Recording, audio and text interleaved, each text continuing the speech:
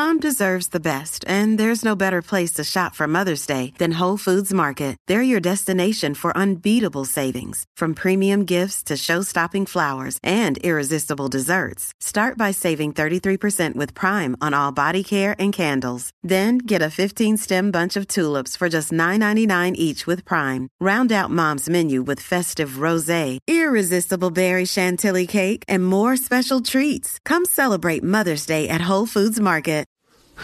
You know, people are always going on about how we need to have uncomfortable conversations. And I'm like, well, yeah, I guess if you're really into that. I prefer the hot topic and chill method, as you might know, which is why welcome to Calmversations with the Voice of Reason. I'm your host, Benjamin Boyce. And today's Calmversant is Allison Tiemann from Honey Badger Radio. Honey Badger Radio is a collective of mostly women, but men and women who tackle men's rights issues and advocate for the better treatment of men and the better conception of men's role in society. I spoke with one of their members, Brian Martinez, a few weeks back, and Allison is the founding member of Honey Badger Radio. And in this conversation, we talk about what she considers to be the deep structures of the problems that we're dealing with. So what is underneath all these different various scuffles within the so-called culture war? And she and I dig down into what she thinks of as the first principles of where we are going astray in our society. We also talk about men's rights issues after we kind of cover the basis of, those deep, dark problems that we're all kind of manifesting. Great conversation, rather expansive, so I've cut about a half an hour out of it. It was live streamed on Monday, May 3rd on the Honey Badger live stream channel, so if you want to get a little bit of extra content, you can head over there for that. But I think this particular edit sufficiently covers the topics at hand. And without further ado, here is Allison from Honey Badger Radio. So Brian kind of gave me the overview, and my audience the overview a little bit. I guess we got a little bit of the history of HBR. We at least learned that it wasn't a sex position, and some of the overarching themes that you're dealing with. But while we our audience is now inventing that sex position, by the way. I can hear and drawing it. Yeah, no, I guarantee it. They're unique. No. How many Rule 34s can they break at once with one meme? Exactly. Oh my goodness. Well, the door's open, but go ahead.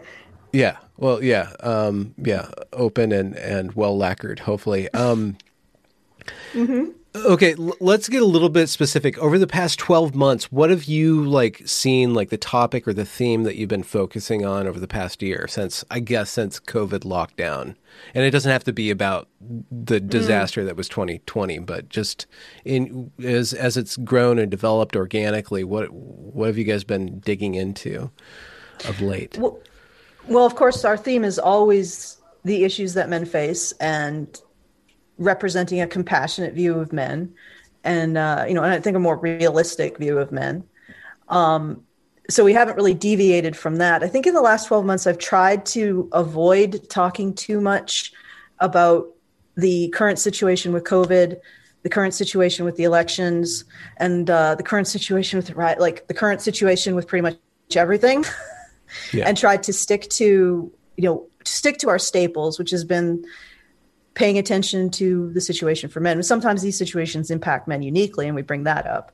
But that's what I've been trying to focus on. I personally have stepped back a bit from Honey Badger Radio. So it's Brian's been stepping forward. Hannah's been stepping forward. They've been the drivers in a lot of the content. For example, I think both of them, and Brian can correct me if I'm wrong, I think they're a little bit more conservative than I tend to be. So it might have had a bit more of a conservative leaning than I would necessarily give it. But for me, I've been sort of just watching what's going on and thinking about the underlying issues and the underlying problems that these are symptoms of. So I've been sort of just observing, shall we say, watching, lurking, cogitating on everything that's going on. Yeah. What are some of those deep issues? Ooh, okay. All right. this is like my favorite part. So we went right analysis, to the nugget. deep analysis. Yeah. I don't know if we want to just paddle around in the shallows a bit before we dive right in, but I'm perfectly happy with going into that, because that's my favorite part, is like the underlying dynamics of everything that's happening. Yeah. Because I have an interest in gender dynamics, my interest is actually greater in scope than just the men's issues. Men's issues seem to be, for me, an additional data set that I get to integrate into the entire landscape of the information. And I really like data and stuff like that. So when I look at what's going on, what I'm seeing is sort of a general institutions collapse. And what I mean by that is that I'm seeing the principles underlying civil institutions like the police being violated, and not necessarily like the police are doing it, but the way that we conceive of the police as being a protective force is starting to be eroded significantly. And we're not doing it in a way that is really, I would say, constructive, because it's constructive to hold the police to account for their bad behavior. And of course, we here at Honey Badger Radio have definitely called the police out on sex discrimination in terms of their acting. They tend to, the justice system tends to come down very hard on men. And I think that either men need to get the lenience that women get, or maybe women need to be subject to the same kind of penalties as men are, or something in the middle. So we don't necessarily like give the police and the judicial system carte blanche. We don't not criticize them. And we have been some of the first people who talked about police brutality as it pertained to all men, because it actually really isn't just minority men. It's pretty much all men who are subject to really high levels of police brutality. So I'm not saying this in saying, oh, the police are unimpeachable, and we can't criticize them. But the way that our society is looking at the police, we don't seem to see them as much as a force for good and for the improvement of the communities that they're in.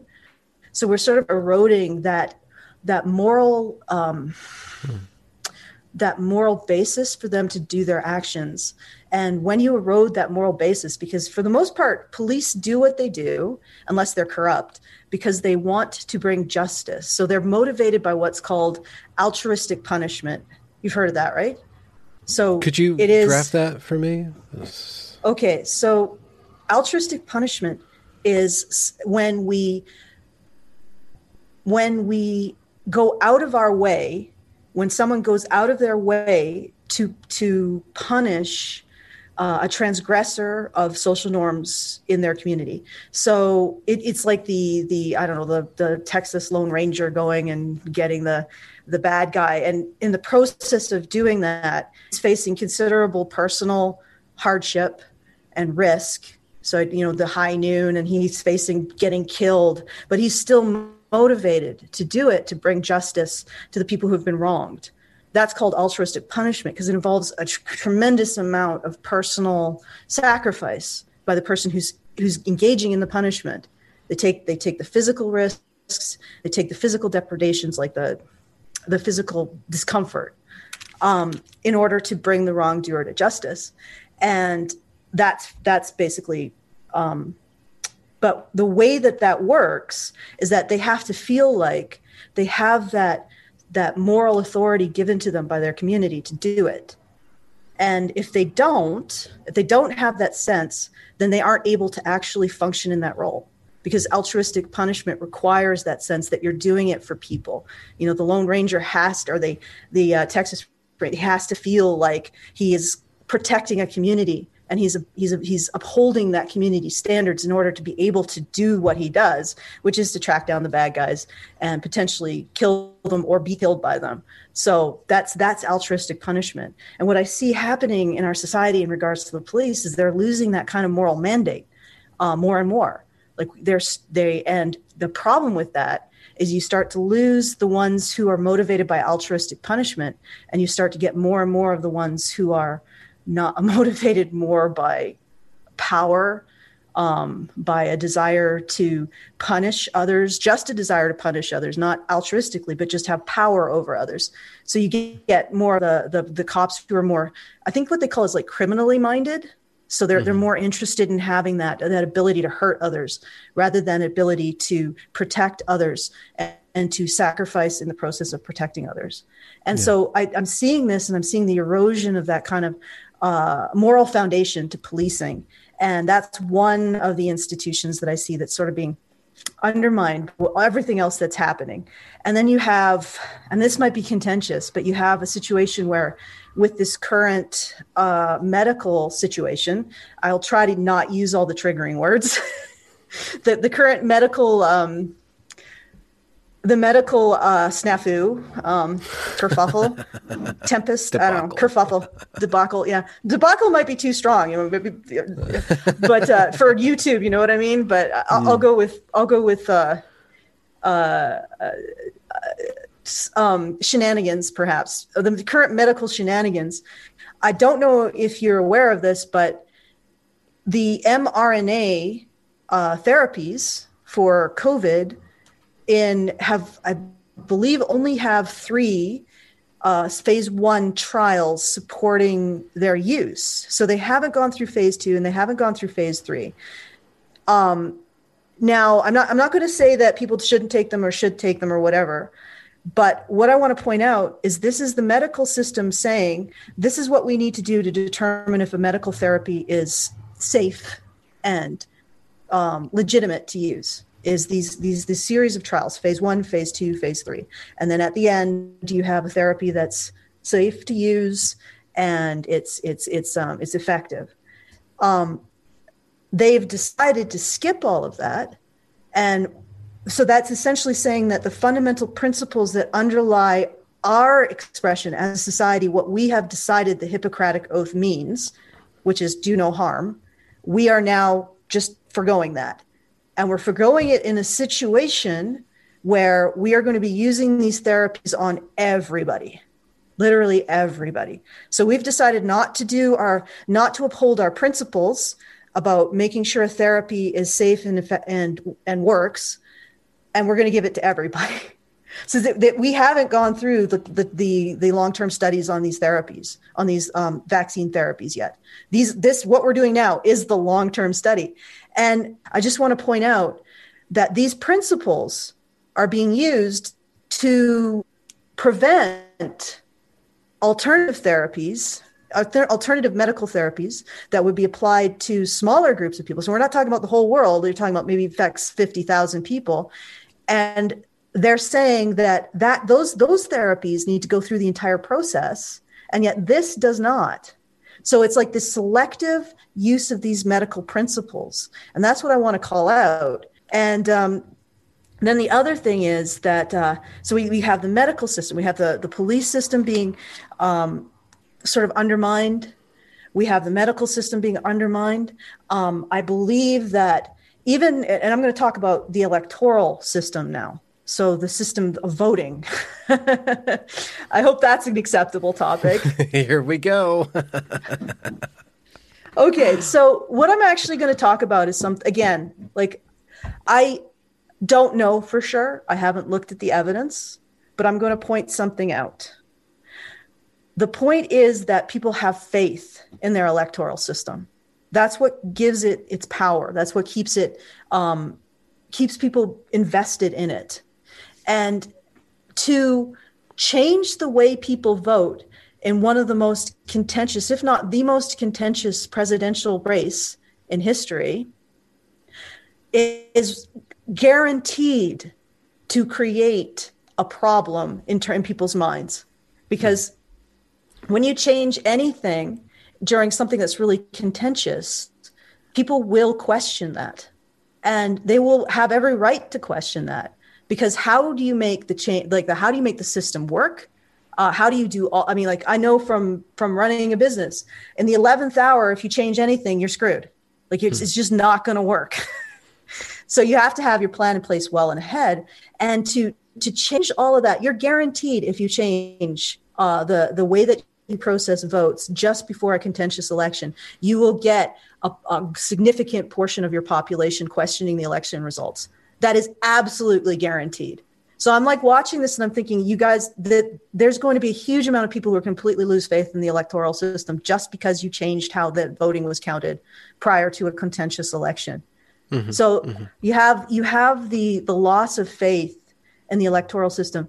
I don't know, like personally, I don't know if there was electoral fraud because I haven't looked at the evidence. I think a lot of people that I trust suspect that there was. Suspect that the election was stolen. I don't know because I don't weigh in on something unless I have the evidence, have looked into the evidence to my own satisfaction, and I really haven't. But I just want to point out that the way that this was structured guaranteed to have a significant portion of the U.S. population lose their faith in the electoral process.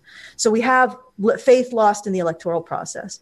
We have a lot of faith lost in the medicine, the health industry because of this, because they are basically violating their own principles. And then we have faith lost in the justice system. And then we're looking at media and all of the media scandals that have been coming out in the last few years, starting with not even starting with Gamergate, but, just the media not honestly reporting about what is happening in the world. So you got people losing faith in that and also distorting what's going on in the world. There have been protests every Saturday in Toronto, Canada. I haven't heard anything from CBC, which is the main media outlet for Canada. Like they don't cover it. What are the protests about? The protests are about the lockdowns as a result of COVID-19 or the medical shenanigans. and the lockdown. Yeah. Essentially. So you have that loss of faith in the media. And then, so moving on, you get the loss of faith in the academia. We're seeing a lot of stuff coming out that shows that, peer review isn't what it was.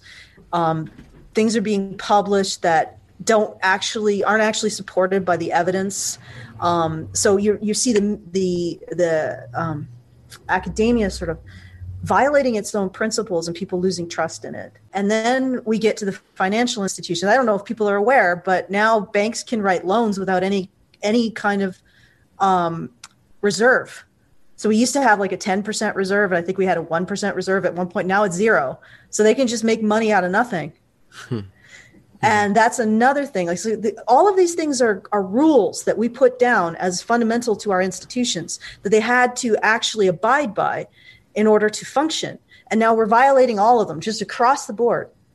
And I mean, the question is, how long can you violate the fundamental rules of your institution or face that loss of faith by the public in your institutions before everything starts to sort of slowly cave in on itself?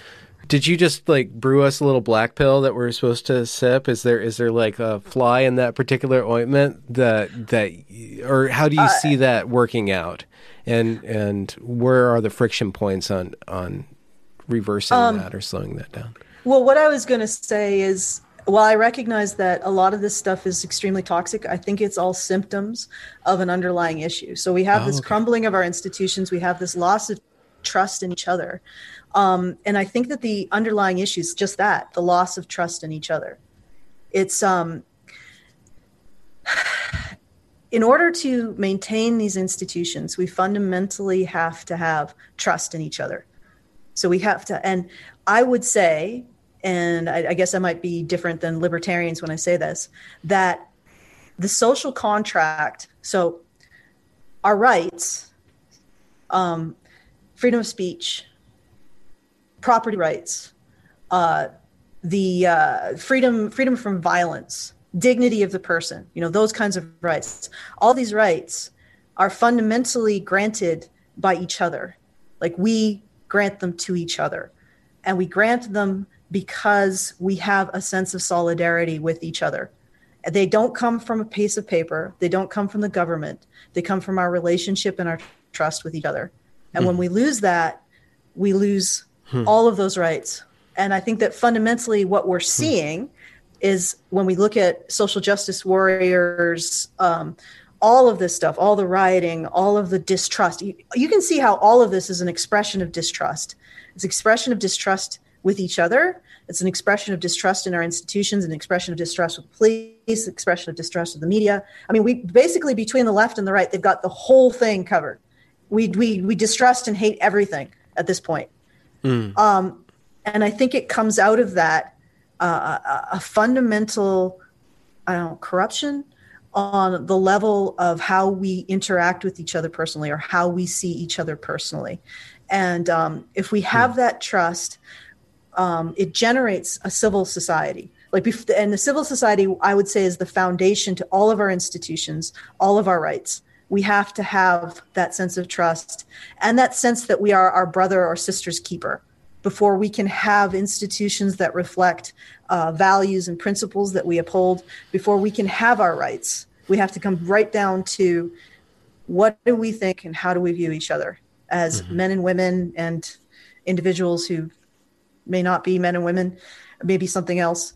But how do we view each other as human beings?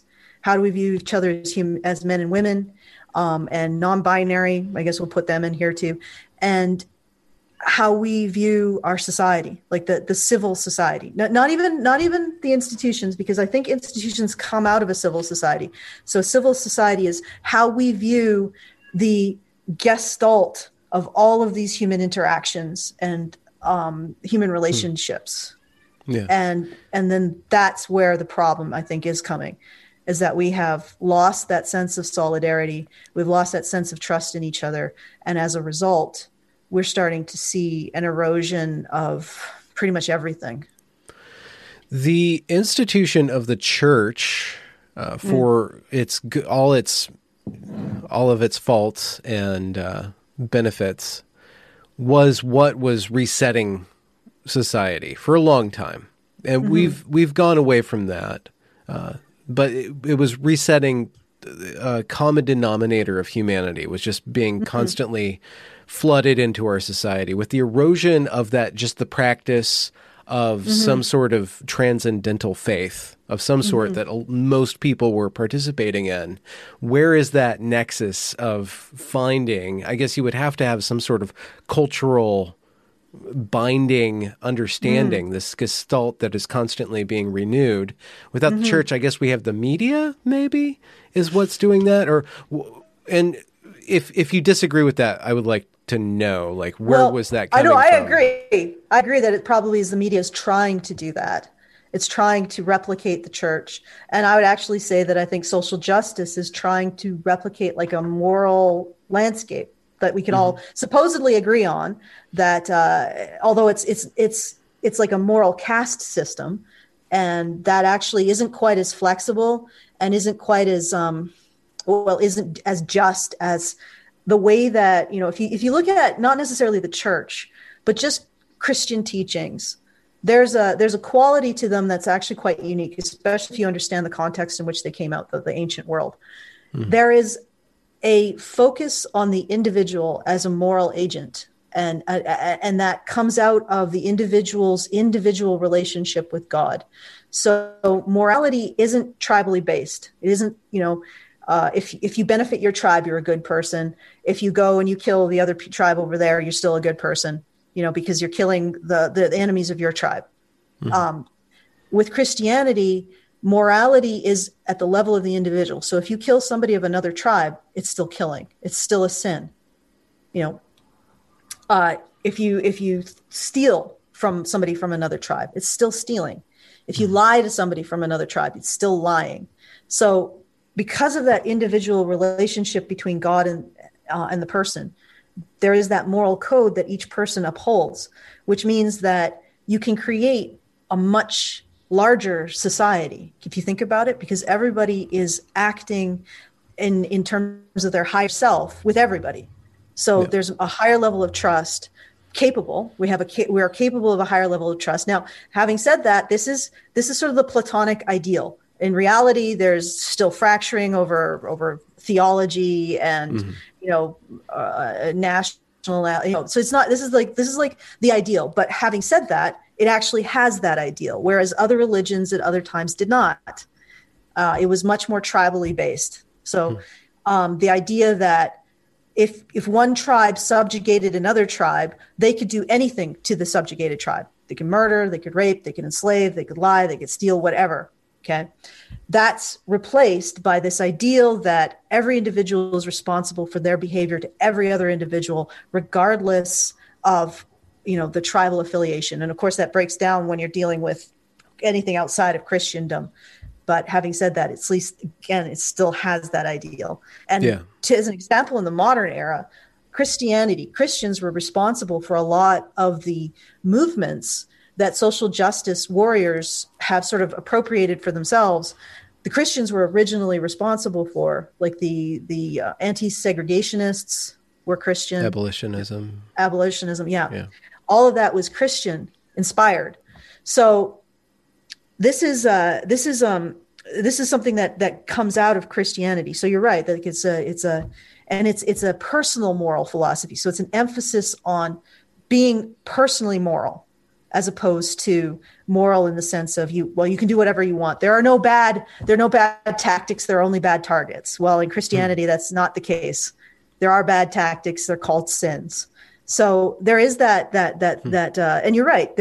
We have lost a faith in Christianity. And the other thing that Christianity has is a really beautiful love story. If you think about the story of Christ. Mm-hmm. And I mean, I don't identify as a Christian, but when I look at that story, it's a really powerful story of sacrifice and a kind of universal love for all people, and also this kind of not stoicism, but this kind of self-mastery in that he went through something horrific and he did not allow that to influence how he chose to act. So, it's a love story. And I think that fundamentally is part of what's wrong now. Where's the love story? Yeah. It's gone. You make me wonder what Jesus's experience of PTSD was after the crucifixion. I mean, was it that heavy? Well, I mean, he was dead, so. What? Depends on which story you're talking about, but. I guess the resurrection, probably, I would imagine it wasn't very fun. So, okay, so we've drilled down to like the basis. Once you get to this level, you're like, okay, at some point on a massive scale, and it wasn't perfect, and it wasn't even distributed everywhere, but it was enough people were participating in this story that synchronized them culturally more or less with the Bible and the New Testament and Jesus, even though there's a bunch of sects, but it also influenced the way that they were able to see God in themselves and God in each other and kind of leap out of all of that weirdness temporarily, or even ideally, all that weirdness between two different people or two different tribes coming into contact. There was this ground of being, this floor of being, that because it was under this concept of a creator completely transcendent and completely responsible ultimately for every judgment, so that it's kind of out of your hands. It's out of your hands what happens to you and what happens to everybody else. So there was just this ground of being that we could be slightly different in our capacities, but in the grand order of things, we're all basically human beings. We're just a little bit up and down. And that was instituted culturally through a cultural institution of the church and of these stories and these songs and all these different products and all this different literature. This huge wealth of creativity was invested into that. Now that we don't have that, or now that enough people have gotten into a post-Christian just mode of being, where does that idea come back? Where do you see it arising naturally or spontaneously, or do you see it happening? Do you see people starting to crave that? Where do you see it possibly coming back, and what form could it possibly come back in? Well, I think fundamentally our society needs a love story, like to function. We need some kind of replication of that story at the basis of Christianity, at the basis of the church. I mean, you can say whatever you like about the church and whatever you like about Christianity, but it was a delivery mechanism for a love story. And that love story told us how to be better to ourselves and how to be better to other people, and trust, and how to forgive. And that enabled a high-level society, a much higher-level society than has ever existed before. So we have to come back to understand what it was that gave us and figure out how to reconstitute it in the context of what we have now, essentially. So to make it anew in the understanding that we have now. And how do we do that? Well, I think, and this is one of the things that where I come in with the gender dynamics. I think that we have to look at the relationship between men and women and start to heal our fundamental attitudes about men and women. And I think that the love story will come back in part through that. That's potentially a very, very profound statement. But it does lead to the question I was going to ask before you gave me the answer. Like, why do you call it a love story? Why is that so powerful to you? What's so powerful about that? Well, I mean, first of all, there's multiple types of love, right? There's not just, the erotic love. There's also friendly neurotic love. Yeah. Well, yeah. The love for your friend, the love for your family, and then the more abstract love for your fellow people. And that you need to capture the individual's relationship for their fellow people. So you need to be able to say or give a story that takes the individual, gives them a relationship with their greater society that is loving, in order to generate that sense of, I don't want to hurt them. I want to abide by these rules because they're a benefit to people that I love. Now, it doesn't have to be the kind of love like we have, like, when you go down, you get more of an intense sense of love. So when you're in I guess a sexual relationship, that's an intense sense of love. Your friendship is an intense sense of love. When somebody's right in front of you, you get more of an intense sense of love. If you're in war, you have an intense sense of love for the people that you are, the fellow soldiers, etc. So when you're close to someone, the intensity of the love is greater. But the love that you have for your social group that you belong to is very critical to what you're capable of doing in that social group, how much cohesion you have, how much you can build institutions, how much you can build roadways, how much you can abide by traffic laws, all of this stuff. There's all kinds of things, laws or rules that we abide by that are not enforced in any sense except by our desire not to harm each other. And that desire not to harm each other comes from that sense that we have as an individual, a relationship with the greater whole. And the problem that I'm seeing, the corruption that I'm seeing, I'll call it corruption. And I don't know if I want to call it corruption, but a symptom. When we lost the church, which gave the individual, I hope you're seeing what I'm saying. The church, not even the church, the mythology of Christianity, the stories, the religious iconography gave a sense to the individual of a love story with the greater whole. So, and it's through God, of course. So you have this relationship to God, and this relationship to God is really, in a lot of ways, I think it functions psychologically as a relationship to your greater society, like the whole, the human gestalt of Christianity is God in a way, except God is the stand-in for that. So you are choosing to act out of your higher self in order to benefit all of Christianity, all of your social group.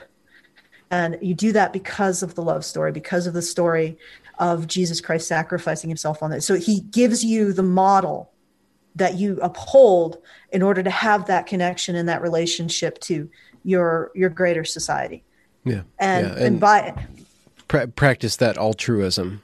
That altruism. That isn't like this perfectly selfless act. There's this, you get some sort of payment back for that because you are acting in accordance with God's will. Therefore, you are justified you're redeemed in some way. There's this other moral thing that's going on that brings meaning into your life as you go through all these inconveniences of obeying traffic laws and these sacrifices of paying some form of tax or tithing of some sort or another. Yeah.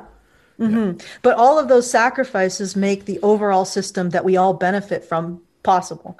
Because, Christianity, this system, and again, it's like the Platonic ideal of the individual having this relationship with the greater whole of society through this psychological concept of God. So we go into our higher selves, we abide by all of these rules that involve a lot of self-sacrifice. You go back in time, people probably wouldn't willingly abide by all of the rules that we do.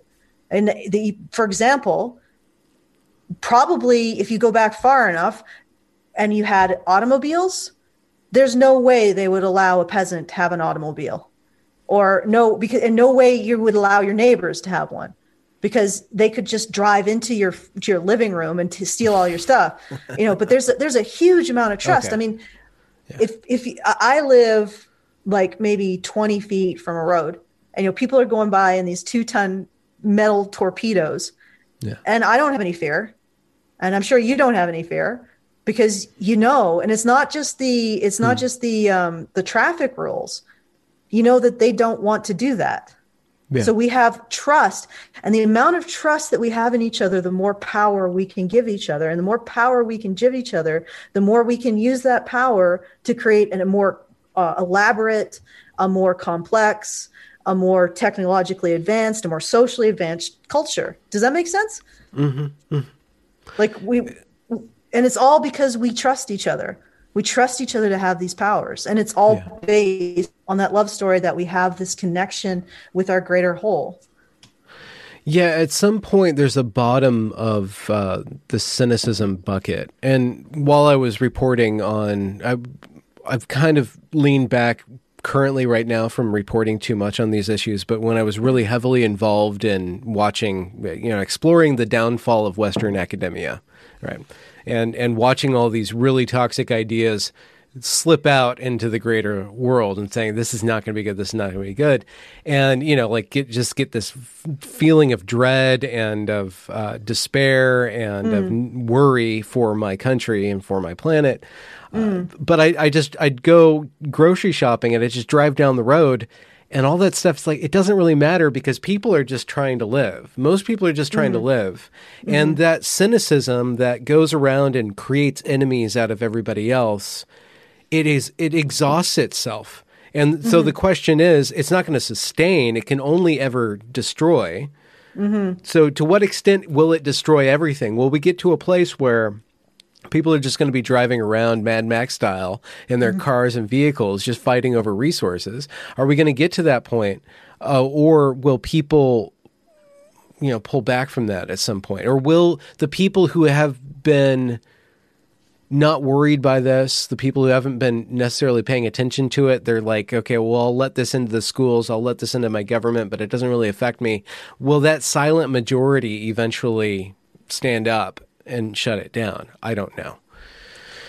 I can't tell you. All I can do is do what I can do and try to create a community that's based on the principles that I hold, which is what I've done. So in terms of the greater community will do what it does. I think that ultimately, if we don't address the fact that we've lost our love story, and that we've lost that sense of trust in each other, and we're going to lose our civil society because of it. If we don't face that and solve the problem, the underlying problem, then it's likely that things will get worse. However, if we do solve the underlying problem, then they probably will get significantly better. That makes sense. So we can either face this problem that we have, or we either run from this problem that they have, and ultimately that problem will undermine even the central institutions like the financial system. It will undermine it, and then we will start seeing the Mad Max.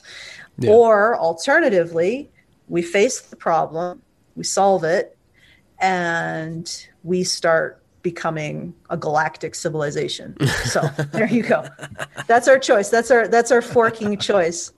And so it's like it can be very pessimistic or it can be very optimistic. And I choose to focus on what I can change, what I can do in my own life, and what I can make happen in the things that I can, I have control over. And I don't have control over whether the silent majority wakes up to this. And if you want to bring it back to the topics that we talk about in Honey Badger Radio, I think first of all, I don't think it's necessarily a force of the loss of the love story, and that I think it is an effect of it. But when we create this notion that men do not care about women or are willing to construct a society for their own benefit at the expense of women, we create a lack of trust in our society. We create a lack of trust in men. And ultimately, we also create a lack of trust in women, because and the way that works is, well, of course, if men are constructing a society for their own benefit at the expense of women, we can't trust them, right?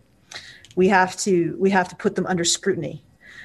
And then we also have to put the women who could possibly be facilitating them under scrutiny. And then the society itself is also suspect. So you see how that breaks down the trust at every single level. Mm-hmm. Now, having said that, this, again, I don't know if this is I don't want to necessarily call it a corruption, because I think it's a symptom of the loss of the love story. So they're trying to bring something into the void to try to keep things together. And yet the thing that they're bringing into the void may actually be making things worse. Does that make sense? What is this thing that's being brought into the void? Oh, sorry. The idea that we live in a society that is constructed for the benefit of men at the expense of women. It's a moral construct about how we relate as the individual to the greater society. You see, mm-hmm. So it's sort of like the same thing as the Christian construct. It's a Gnostic construct, though.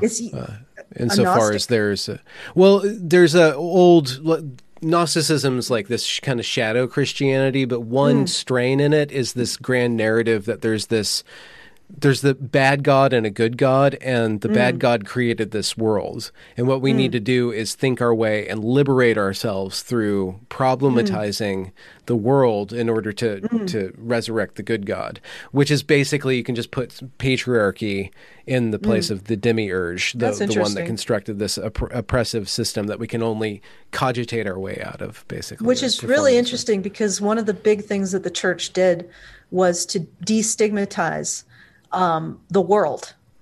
So what I mean by that is instead of seeing as the world as this sort of corruption, the church saw it as God's expression. And so they saw it in terms of God's expression and saw learning new things from God's creation, which is where science came from. So, the monks would go and do experiments, I think, or observe what's going on in nature in order to understand God better. And that's obviously the roots of science. So that's sort of like that branch of Christianity is almost in opposition to the branch of Christianity that actually doesn't see the earth as necessarily fallen entirely, but just an aspect of God's creation. And through observing God's creation, you can learn more about God and start to understand God better. Participate in some form of perfection, perfecting of the world, and well, maybe perfecting isn't the wrong, but husbandry of the world, or observation. I'm not sure if it's exactly husbandry, but understanding, like pure understanding, like just the observation of the world itself is an act of good. Yeah, but I was just bringing up the notion of justice within Christianity, at least as far as doing good works is that you observe definitely. the world, but you also try to make it better. And you're trying to make the land better by making it produce better crops or whatever, understanding for its own sake, but also the human and cultural world of trying to mitigate unfairness to the best of everybody's ability. Yeah, no, definitely there's an element of trying to bring justice and improvements. But again, it's also that idea that you can observe God's creation, and the act of observing God's creation is also coming closer to God. Yeah, so that's fundamentally, I think, where our concept of science, like those are the roots that it came out of.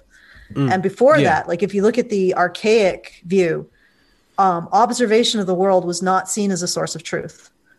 So that what you're presenting, the Gnostic Christianity, or that particular branch of it, seems to be sort of tied to that, the idea that the world is fallen and observing it doesn't provide truth. So they would just philosophize about the world, but not observe it. That was something that people who were not philosophers and not scientists did in the old world. There was like an antipathy, and there was a resistance to observing the world to find truth.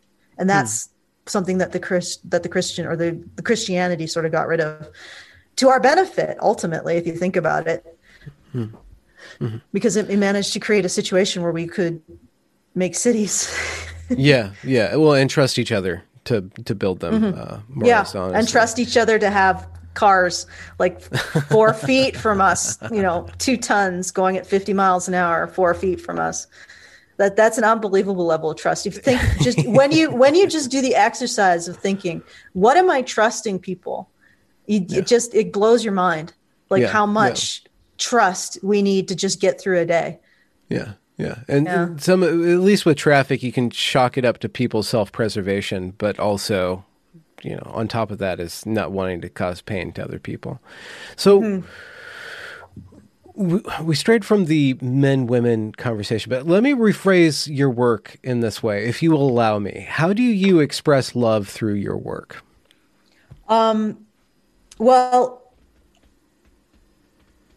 I think that I try to push back against this narrative that men aren't fundamentally decent and don't fundamentally care about women. Like I occasionally periodically tweet out, feminism didn't invent men caring about women, because men have always cared about women, and they care about women all around the world. And this is a constant about men, and they've probably cared about women even before there were women, when they were little hairy hominids. So this is something that I believe about. Well, I think this is scientifically accurate. Men care about women. And one of the reasons why I believe this so firmly is that any males of any social mammalian species, I think any social species, will sacrifice themselves to protect and sometimes provide, depending on whether or not the females actually need provision during, childbirth and lactation. They will protect the females and young of their social group. They'll go out of their way. So you look at stallions. If there's a mountain lion or something after their herd, they will insert themselves between their herd and the danger. You look at male rabbits. They're the ones who are watching for danger so that the female rabbits and the young can eat. Same with gorillas. Same with any male of any species that's highly social. And if the female animals actually require provision during lactation and pregnancy and lactation, you'll see the male animals also pair bonding and providing that provision. So this is something that's built into male mammals or males of any social species. And human beings are really highly social. You may have noticed. I run from it all the time, but then I do a podcast where that's all I do. Yeah. So one of the ways that I try to express that is to try to fight back against these narratives that paint men as being callous, uncaring. And the reason why I think that these narratives do that is because they use what they say doesn't exist. So they're essentially saying to men, you don't care about women, now care about women. So, and that actually, I think, is like, it just hits all of men's care about women buttons all at once, just like slams over and over. But at the same time, it's saying that something doesn't exist, and then it's exploiting it, and I think it's really, in my experience from talking to men and sort of getting them out of that mindset, that's really harmful to their sense of well-being. So that's how I try to bring back that sense of love. I mean, one of the ways. Is there your work and the work of your group has interacted with men for several years now, specifically, and done a lot of events, and you've probably spoken to hundreds and spoken to thousands, spoken with hundreds and spoken to thousands over your time.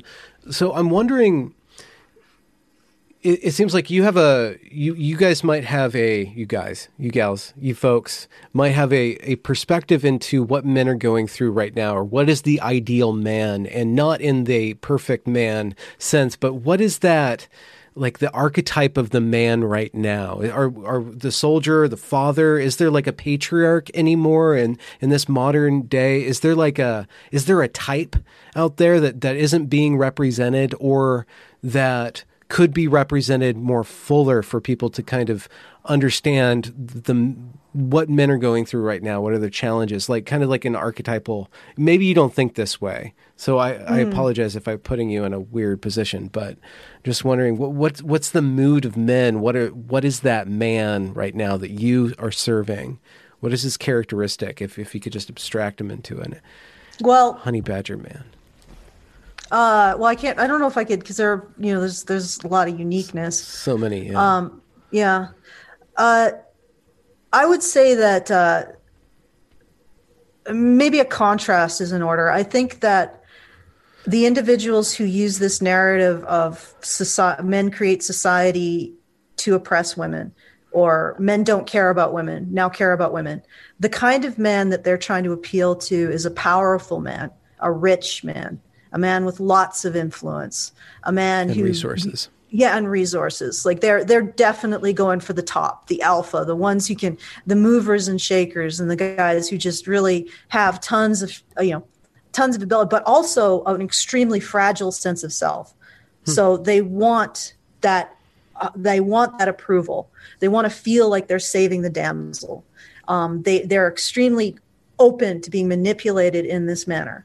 So they're a very, very, in a lot of ways, very vulnerable and yet very powerful. And that's what those individuals are going for. And what I think that what we're trying to appeal to is, and I'm not going to say in terms of success, because there are some people who are patrons who are obviously very successful because they can't, otherwise be patrons, but, or the people that we interact with. What we're going for is the kind of man who is capable of questioning fundamental truths despite how uncomfortable they could be. So who lacks that fragility. Because that's where, that's where the narrative, that's what the narrative is manipulating, is that sense of self. So, and also manipulating that sense of distrust in other men. So you got the powerful man who really has this incredible insecurity, who wants to feel approved of, who has this mother need, this just absolute crater of mother need inside him.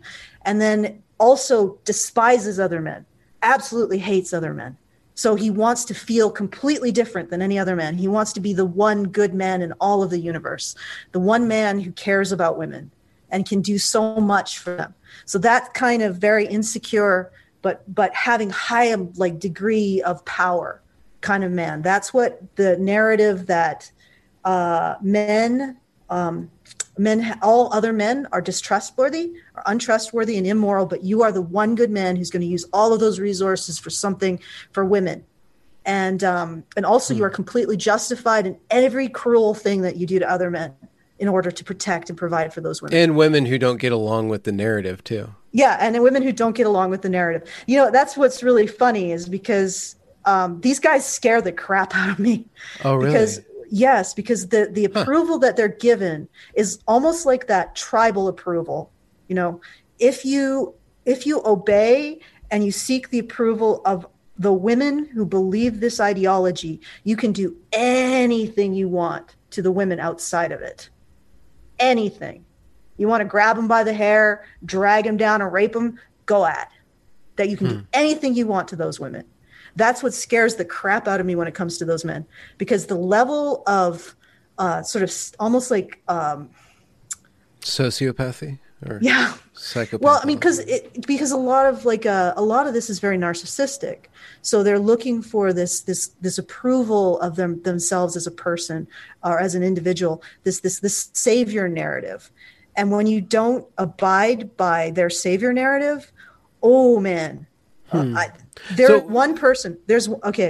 one guy who terrified the hell out of me in all of the time that I've been here. I've been doing this, to the point where I wouldn't actually go on a podcast with him because was so frightening. And whenever I would challenge the savior narrative with him, so the idea that he was the one good man who was going to save all the women because he was a feminist man, there was just this level of rage.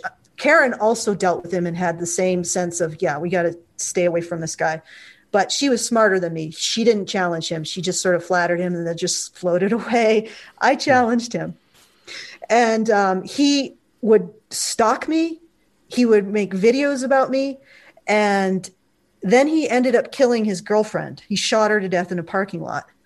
And I'm like, oh my God, please send this guy away for life. Jesus. Wow. Okay. Because of the way that these narratives, like feminism and social justice warriorism, are structured, they create that sense of moral self-righteousness and moral completeness and justify acting out in whatever way that you think, like no bad tactics, only bad targets. Like that comes right out of that idea that you have complete knowledge of the situation, and therefore you can be judge and jury of everyone around you. And yeah, you're right. He sort of came out of that, but he was an example of the kind of man that I think seeks those narratives of absolute moral certainty and self-righteousness.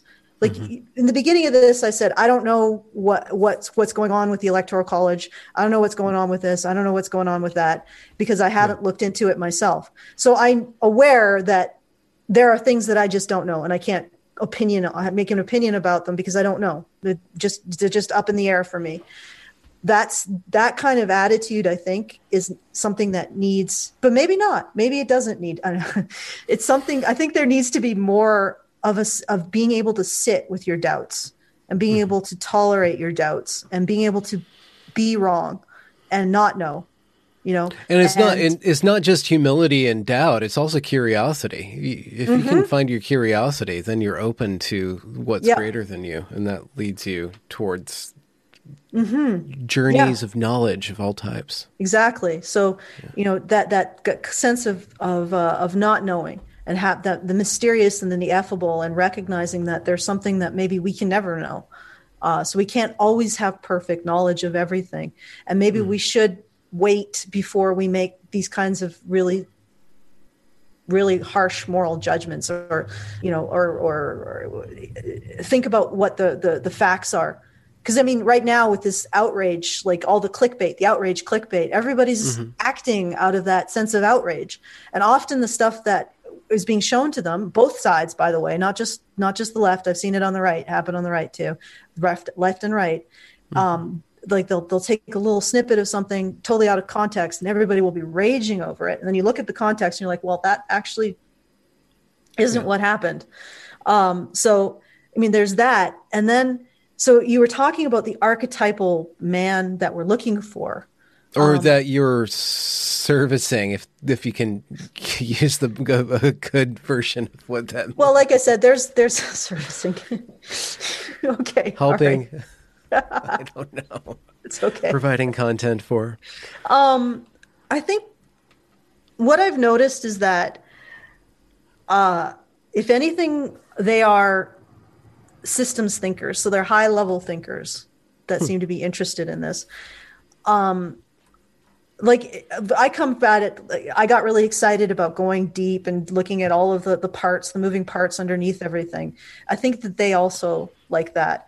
And they're the type of man who doesn't get as emotionally or ego invested in the relationship between the genders being a particular way, if that makes sense.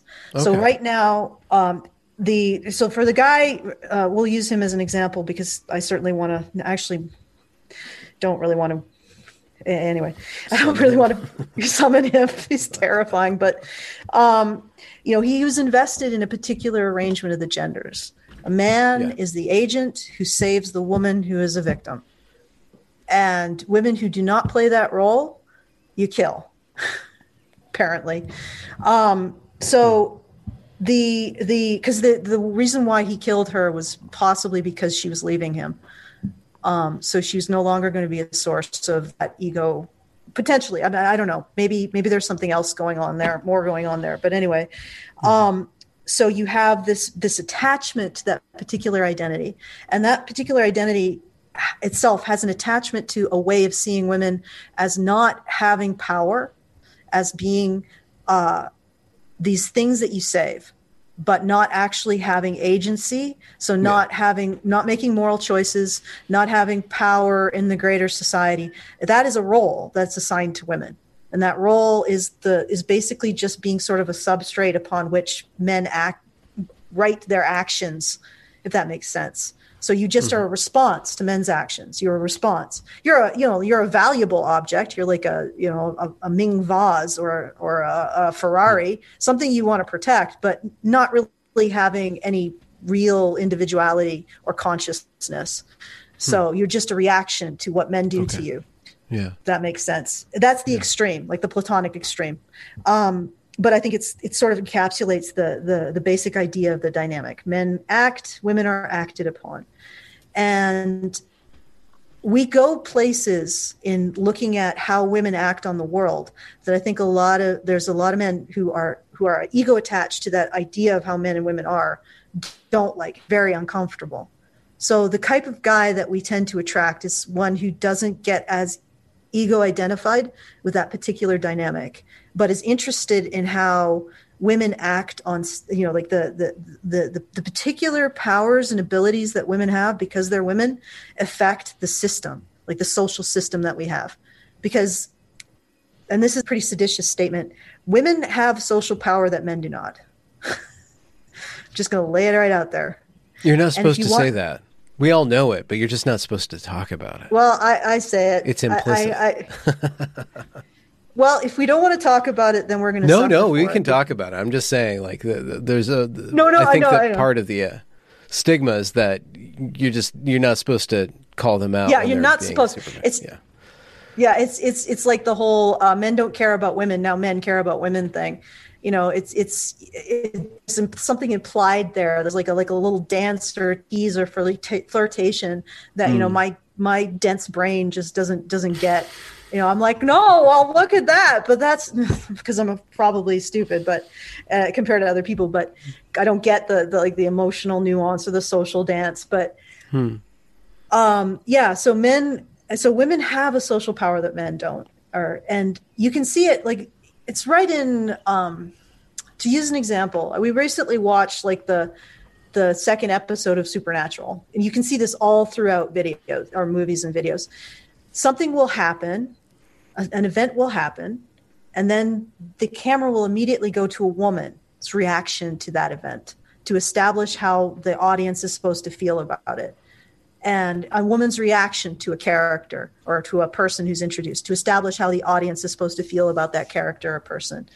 And women have this ability to model how we're supposed to feel about events, people, things, moral phenomenon, judgments. Moral judgments, and they exert that gravity. And men, they model how we're supposed to feel about men, which is where that sort of gender dynamic comes from. Men act, and then women model how that action is good or bad. And I don't know. So they're the judges then. Yeah, in a way. 10, 5. But so there that dynamic is right there written into us. I don't know how much we can actually genuinely change it on a fundamental level, but if we're aware of it and we're honest about it, then we can maybe make it better for both men and women, because there are traps that men get into and there are traps that women get into. The trap that men seem to get into is saving women when there is no way that you can save someone who can't save themselves and won't. Especially when they have the power of determining how you appear to others. Like that is just like, it's just basically getting sucked into quicksand. And women have the trap where they don't take responsibility for their actions. So what's ending up in our society, since a woman is the one person who has the greatest degree of control over her own life, like we've constructed a society in which women control their own lives more than anybody else. They don't have a paterfamilias. They don't have like a husband who has to sign the checks and make sure that all the debts get paid. And if they don't get paid, he goes to jail.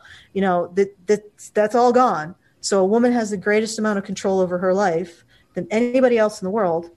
And yet, because they're not held responsible for their actions in the same way men are, and that goes from the justice system to being able to hit men with impunity and not be called out for it, to feminists looking at the effects of women bullying women and blaming men, all of that. Like, it's all across the board. Women are not held accountable for their actions. And when you don't hold women accountable, that means the person who controls a woman's life more than anybody else is completely unaccountable for choices that are made in that life. So it's just a recipe for implosion and personal destruction. And what I would like to look at it as, if a man was making the choices that women are making about women's lives, how would we judge him? Okay. So if it was actually a man making that choice for a woman, how would we judge him? Does that make sense? I can see that. Wait, could you give an example of in what domain? So, for example, if a man left a woman or drunk in a situation where she had no way of defending herself, how would we see his moral actions? Okay, as opposed to a woman getting drunk doing it to herself. Yeah. Okay. Yeah. Yeah. So if a man disregarded women's safety to the degree that we think women should be able to disregard their own safety, how would we view them? We would view them incredibly negatively. Now, why don't we view women that way when they do it to themselves? That kind of thing. Because it's impolite. Sorry? Because it's shaming. Yeah, I know. You're not supposed to shame or blame I know that, the victim. Yeah. Yeah, exactly. But on the other hand, that says something about how we view men's agency versus how we view women's agency. And if you think about it, it would be better for men to have complete control over women if we hold them accountable for it than to have granted women control over themselves without holding them accountable. You're dropping the bombs now. Well, just think about it, because if we're going to give that power. Yeah, go ahead. Yeah. I don't think we can broach it in this conversation, but there's a special case scenario with regards to the ways in which transgender rights are affecting women's rights, specifically in sports, in prisons, and in female spaces, where the autonomy of the woman is being sacrificed to the identity of the male in a number of different ways. That seems to be turning that's complicating the narrative that feminists or that females have all the power in our society, and that feminists are strictly out to stand on top of men. I don't think feminism never cared about women, so it'll appropriate any victim group that it feels will advance its agenda. Okay, so you're not talking about feminism then. The feminism was the outgrowth of something deeper then. It was just called feminism, but it's a roving, it's something else then. Is that what you're saying? How does it just doesn't make sense that feminism never cared about women unless what you're talking about is something that's using the cloak of feminism in order to exert its power. Well, to establish a game of power. I think that ultimately, to be honest, it depends on what you think feminism is. Yeah. And there's several different feminisms. There's radical feminism, liberal feminism, feminism, anti-feminism, because I don't really like talking. Feminism. The problem is that when you get into labels and you end up arguing with what label is this, what I want to point out is a narrative that men do not care about women, one. Okay. And the narrative that they've constructed society for their own benefit at the expense of women. Those two narratives, which were very close together. The people who ascribe to that narrative. And if you're a feminist, you're like, oh, that doesn't describe me, girl. Oh, that's fine. Then it doesn't describe you. This belief, I don't think at its core benefits women. And the people who advance this belief, and often there are people who call themselves feminists and advance this belief at the expense of women's rights, in my opinion, those are the people who I don't think care about women. So the people who would sacrifice women to that belief don't care about women. And when I said that this idea that men should, in a situation where women are not going to be held accountable for their own actions, it's better for men to control women. I don't actually believe that that's the best outcome. Like, I think the best outcome is that women become accountable to their actions and to the effect of those actions on their lives. Well, but ultimately, to get back to the core issue that we discussed earlier, everybody should become responsible for themselves. Everybody has to become responsible themselves, or else there's no way that we're going to ever trust each other or build anything more complex than a power game. Yeah. With accidental lines of allyship in order to gain the resources in any given domain. Yeah. But for me, like, when we say everybody needs to become responsible, I think it's a little bit waters down the message that I'm going for. Oh, because I think that right now, women really need to take responsibility. Because I think what we're seeing is a loss of, going back to that whole idea about the Hollywood and how women respond to things being how people perceive them to be. When women respond to society as something that is harmful to them, they are destroying the trust in society. And they're using that power in a very destructive manner, in a very erosionary manner. So what we're seeing is the abdication of women's responsibility to society. And I know this is can be quite difficult for people to digest, but women have a hell of a lot of power. And when they just decide, I'm going to take a day off, societies collapse. I think there's a Greek play about that. At least one. But the thing is that when I say that, I believe firmly that women need to take responsibility for that power, for their sake, for men's sake, for kids' sake, for elders' sake, for society's sake. So I'm not saying that this is not me blowing smoke up women's ass, because I've seen things like, this is not, flattery. You're not doing the, I don't know, stupidest women hold movie. up half up the sky thing. Well, or the female empowerment. You're talking about a certain sort of power that's not being replicated in an action movie with basically a male acting person with boobs stapled on their chest. You're talking about a deep well of feminine power that has shaped and molded individuals and societies since time immemorial. It precedes history. It's like heresy in a way. It comes. Doesn't it? Isn't it? It's like talking about the fundamental feminine and the exertion, or how it's exerted, how it's shaped society, how it's shaped religions, how it's shaped people, how it's shaped kings and knights and everything. This is totally verboten in a lot of ways. But it's like this exists as I've observed, and it exerts a powerful force on a society. And when women are not responsible to it, it just flattens everything like a juggernaut. Could it be the case that some ideas or some conception of the world has obscured women from that power? And if so, how do you wake up women? How do we bring women on board to that power and sculpt or incentivize them to wield that in a beneficial way? Well, but first they would have to become aware of it, and they're not going to become aware of it when they're being told that they're victims. Every chance they get. Yeah. Well, that's one thing. The other thing is that I think there's a certain amount of scaling that's going on here.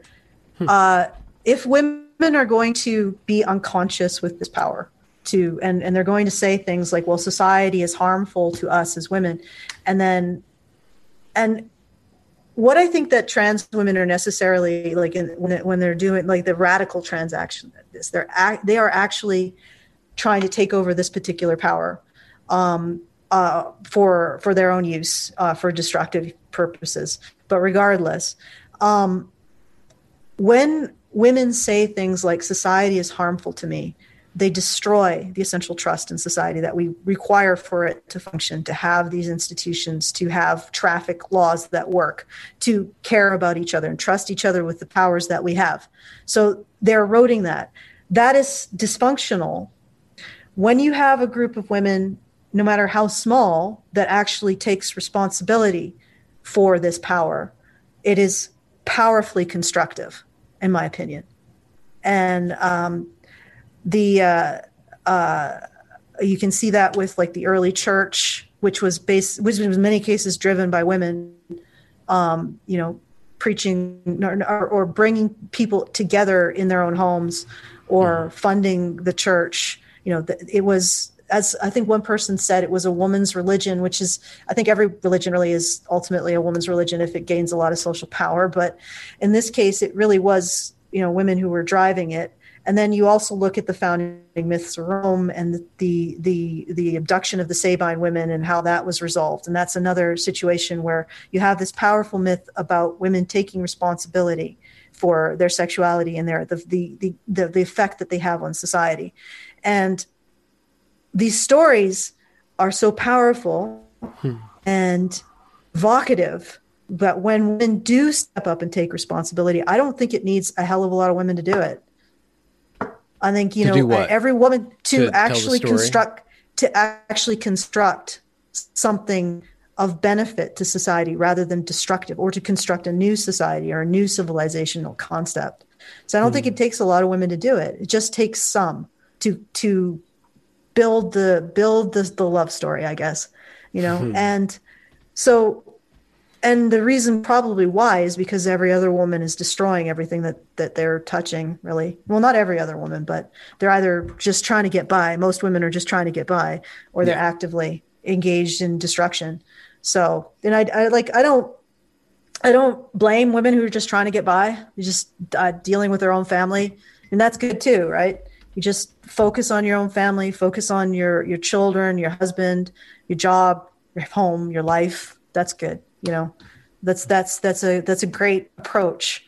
I think it's important that people do that, to just focus on what is within their sphere to help. So I'm not calling out the women who are just getting by, don't want to even deal with any of this. The women I'm talking about who stand up to this and try to be constructive. Part of the reason why I would do this is to enable women who just want to get by to be left alone by the women who just want to destroy everything. Building really mean while they do it.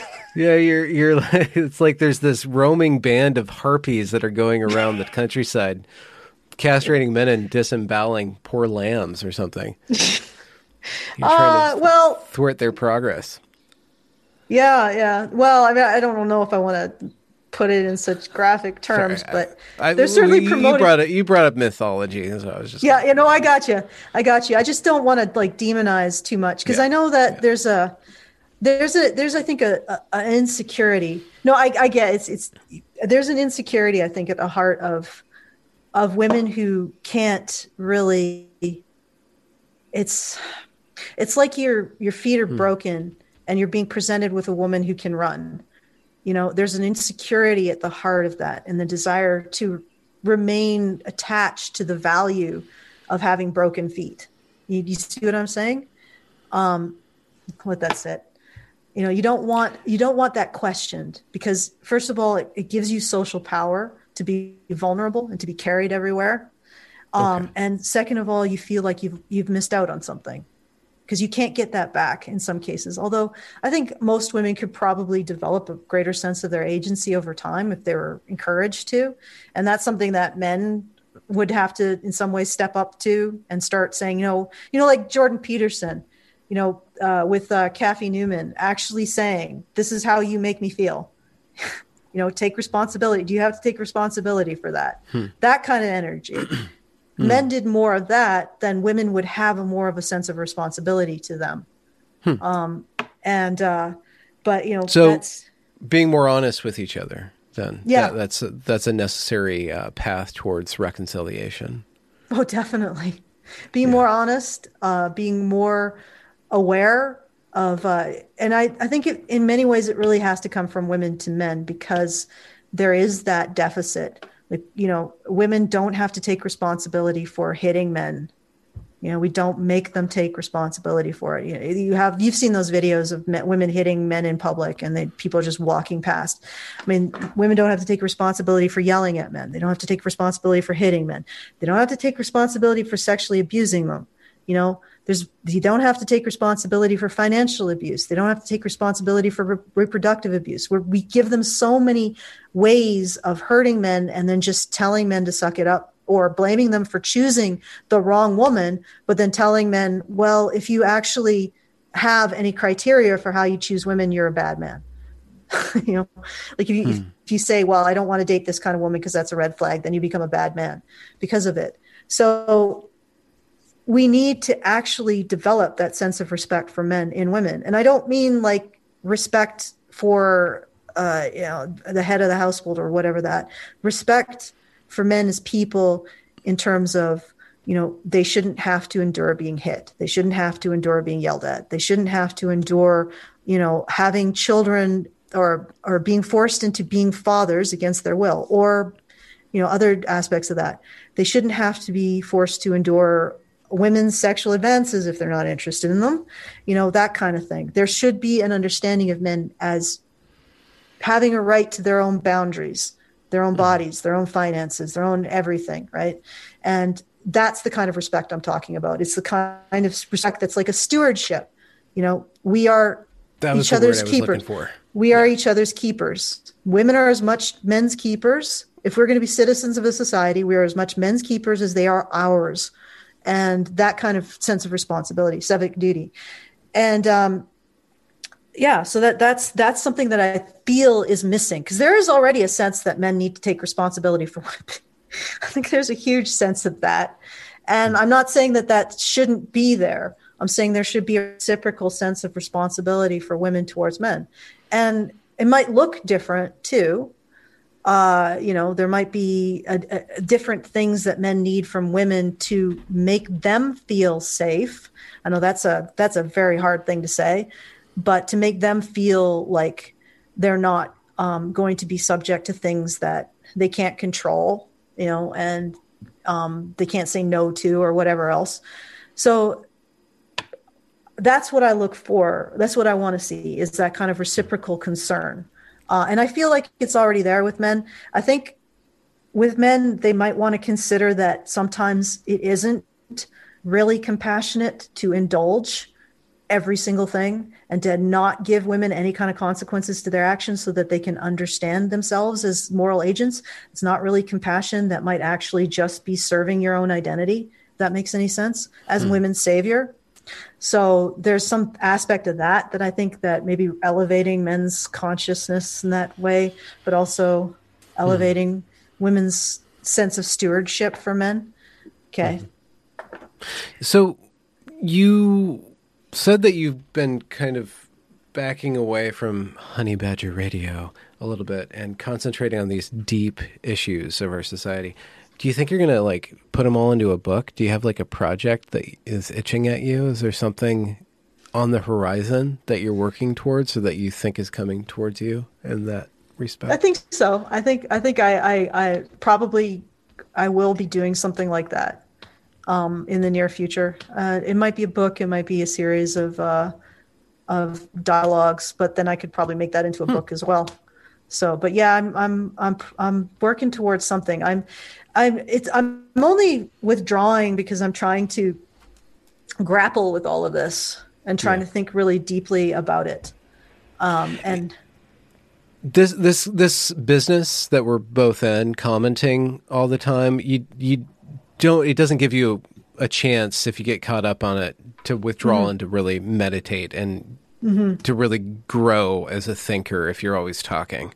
So you have to, I wish there was a more of a natural balance, but this media just kind of says you have to produce content, you have to produce content, you have to produce content, so you can get to a place where you're no longer developing. So I think it's really important to take breaks like you're doing. Yeah, and Brian and Hannah always do really great content. I say that they're more conservative than me, which I don't have a problem with. They have. You're the one who just spent an hour and a half talking about God.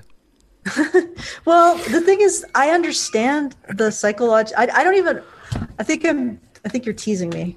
Sorry, a little bit. Okay, No, all right. it's okay. I Your I, God I is a struggle. liberal God. Yes. Okay. There you go. No, but a different kind of liberal. I don't know what to say. I understand. Like, I have a lot of respect for different belief systems and what they bring to the world. Like, I don't try to say, and this is I think this goes back to what Brian was talking about being self-righteous and believing that you know everything. I really dislike it when we judge the way other people have structured their societies in terms of oh, this is bad for women, this is good for women, because I think that most times men, because of their nature, will attempt to make the situation for women as good as they can. That does not mean that they do it in the same way we do it. It doesn't mean that they do it as well necessarily as we can do it. But generally, if you look at the resources that they have, the situations that they're dealing with, they have tried to make things as good as they can. And so most belief systems are fundamentally, I think, at their core, trying to make the world or the situation that they're in as good as they can make it. And if we look at the belief systems that people have in that understanding, then we can take what is good about each of them, and what we can understand the fundamental process of trying to create a belief system to deal with circumstances, to deal with the relationship between men and women, to deal with the problem of the individual and its relation to their social group, and all of this. We can look at them and we can figure out the fundamental structure of all of them, as opposed to just saying, oh, this data is misogynist, or this data is anti-woman. We aren't going to look at it. We just look at it all and understand that I think human nature is fundamentally good. And that we always try we always do strive to be the best. And sometimes, this all breaks down into something horrible. I'm not saying it doesn't. Well, we're watching it break down into something horrible. Sometimes it breaks down into something horrible. But generally, it doesn't break down into something horrible because people are understanding each other more, or trying to extend the understanding to things that they might have superficially dismissed as immoral or wrong. Usually it breaks down because of self-righteousness rather than understanding or curiosity, or not know, being willing to admit that you don't know about something, right?